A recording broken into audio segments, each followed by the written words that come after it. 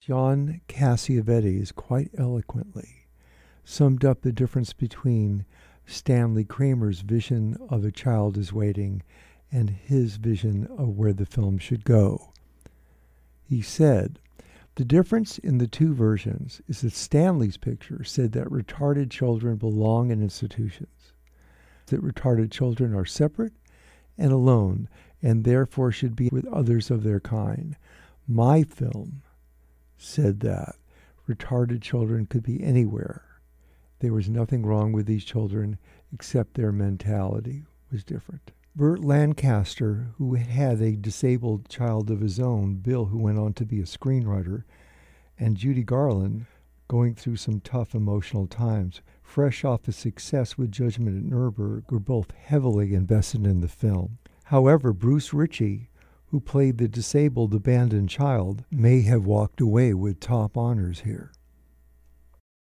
How many of these children are you really going to be able to help? And how many are going to wind up living vegetables like that boy, what's his name, Reuben? Dr. Lombardi, I don't think there is such a thing as a living vegetable. And I won't belittle the dignity of these children by telling you how many of them are going to make it in our society. But I will tell you they have a right to be helped even if they don't make it. Doctor, I don't know if you're aware of the figure this state spends every year for children. $2,700 a year. Per patient. It's a formidable figure, but not so formidable when you stack it up against how much we spend for highways, state monuments, recreational facilities. Damn it, Mr. Holland, this is a sickness, like failing eyesight or polio. And it's not a limited illness. Are you aware that there are more than 5 million people in this country suffering from it? It can happen to anybody. It happened to a sister of the President of the United States. We'd like to help these children. Why shouldn't we? Any children. We have no prejudice against them. Are you sure you don't, Dr. Lombardi? The commissioner knows how I feel. We're going through a great struggle right now for survival. I'd rather give every penny we spend on these children to training exceptionally bright children on the outside. The children who might become the scientists and contributors of tomorrow. Yeah, I know. It sounds heartless of me, doesn't it? But that's what I believe. It's obvious, Dr. Lombardi, that you believe everything you read in the daily newspapers. I read Abby Mann's script, Child is Waiting, and I knew certain of the people in Burt Lancaster, and he said, "You got to do this picture," and we had another picture to do at Paramount. And Burt wouldn't do that, and he called me up and he said, "Would you do this picture? It's a public service picture and everything." And so I read it, and it read very well. And then we went looking for retarded children. And I said, "Oh, I don't want to do this movie at all, because I don't see any humor at all in this. All these people are suffering with their children." And we went around for 3 months looking at different institutions, and I didn't find anything that I thought was something that I could have anything to do with. You know? And I went into this hospital called the Pacific State Hospital. It's closed down now through politics. It's a great, wonderful place with wonderful people.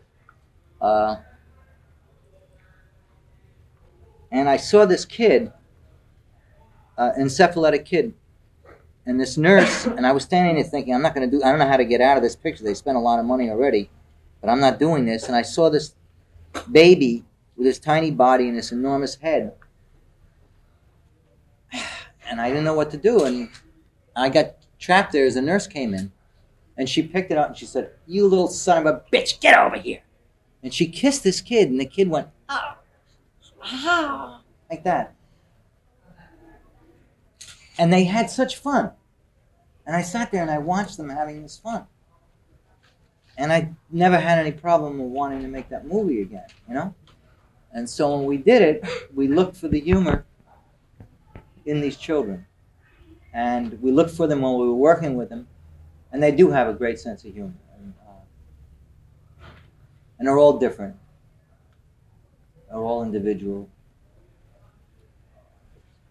And a friend of mine, Seymour Cassell, was the dialogue director on that picture. And we came to a thing, and Kramer had said, "Look, don't use retarded children. All right, if you're going to use them, don't use them in a stage play. We have 2 days to shoot that whole Thanksgiving Day pageant. They'll never learn the lines, you know. Use actors." you know. And you know how you get. You just think, no way. And these kids would come down the institution.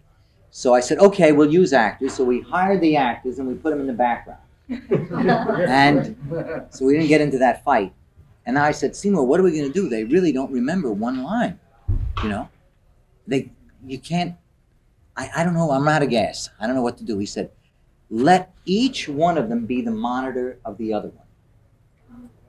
In other words, you tell them what the line is and you tell the other kid to watch the kid and make sure he remembers those lines. I said, Seymour, you're a genius. If it doesn't work, you're still a genius. So we tried it, and they did it. And we went through like that. We finished so quickly. And they had so much fun. So this one kid would say, it's a great Thanksgiving Day. And the guy would say, feast. Great Thanksgiving Day feast. You know? So it thrilled me. I mean, it was thrilling. And in the audience, we had real retarded children that were there, not actors. And the one kid said, right on! You know, and everybody it was fantastic. I realized that making films in a structured system has to do with making money. And it became a thing where UA said the picture's not going to make any money. You'll never make another picture for us. And whose fault is it? All this money was spent and all that. And I thought, what is all this about? So I never wanted to make another film for a major company after that film. It was a heartbreaking experience to see people behave so badly over a public service film. Well, they'll be watching that film long after the studios are gone. Yeah, and I give them a lot of credit for making it, you know.